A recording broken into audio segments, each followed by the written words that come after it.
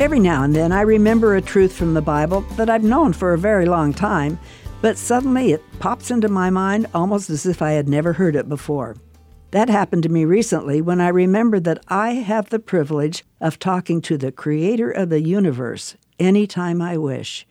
In my lifetime, I'll probably never have the chance to talk to a great earthly president or king, but wonder of wonders, at His invitation, anytime I wish, I can talk to the one who brought everything into existence. And I can come 24 hours a day, no appointment needed.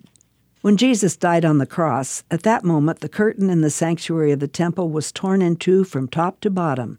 The sanctuary was the area of the temple in Jerusalem that only the high priest could enter once a year to offer blood representing Christ's blood that paid for our sins. But Ephesians 2:18 tells us, now all of us can come to the Father through the Holy Spirit because of what Christ has done for us. Now Hebrews 4:16 makes us this offer, let us therefore come boldly unto the throne of grace, that we may obtain mercy and find grace to help in time of need. One more thought.